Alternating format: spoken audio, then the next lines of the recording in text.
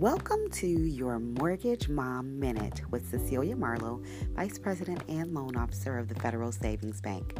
So, now that you actually know how to get a free copy of your credit report, which we've discussed in week 1 or episode 1, I'm going to now tell you some things that you want to begin to look for. You want to look to ensure that all of your accounts are being paid on time.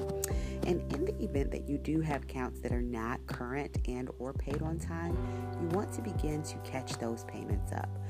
The reason why banks look at credit is to ensure that to assess the probability that you will be able to make the payments back to the bank.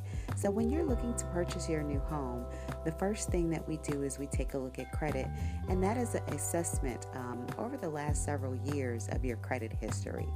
If you did not get your free copy at annualcreditreport.com, I'd love to help you to take a look at your credit, assess where you are.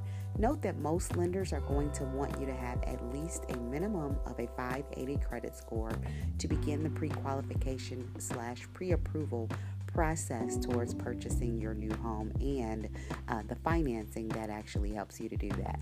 So give me a call, 773-547-3677. And this has been your Mortgage Mom Minute. Talk soon.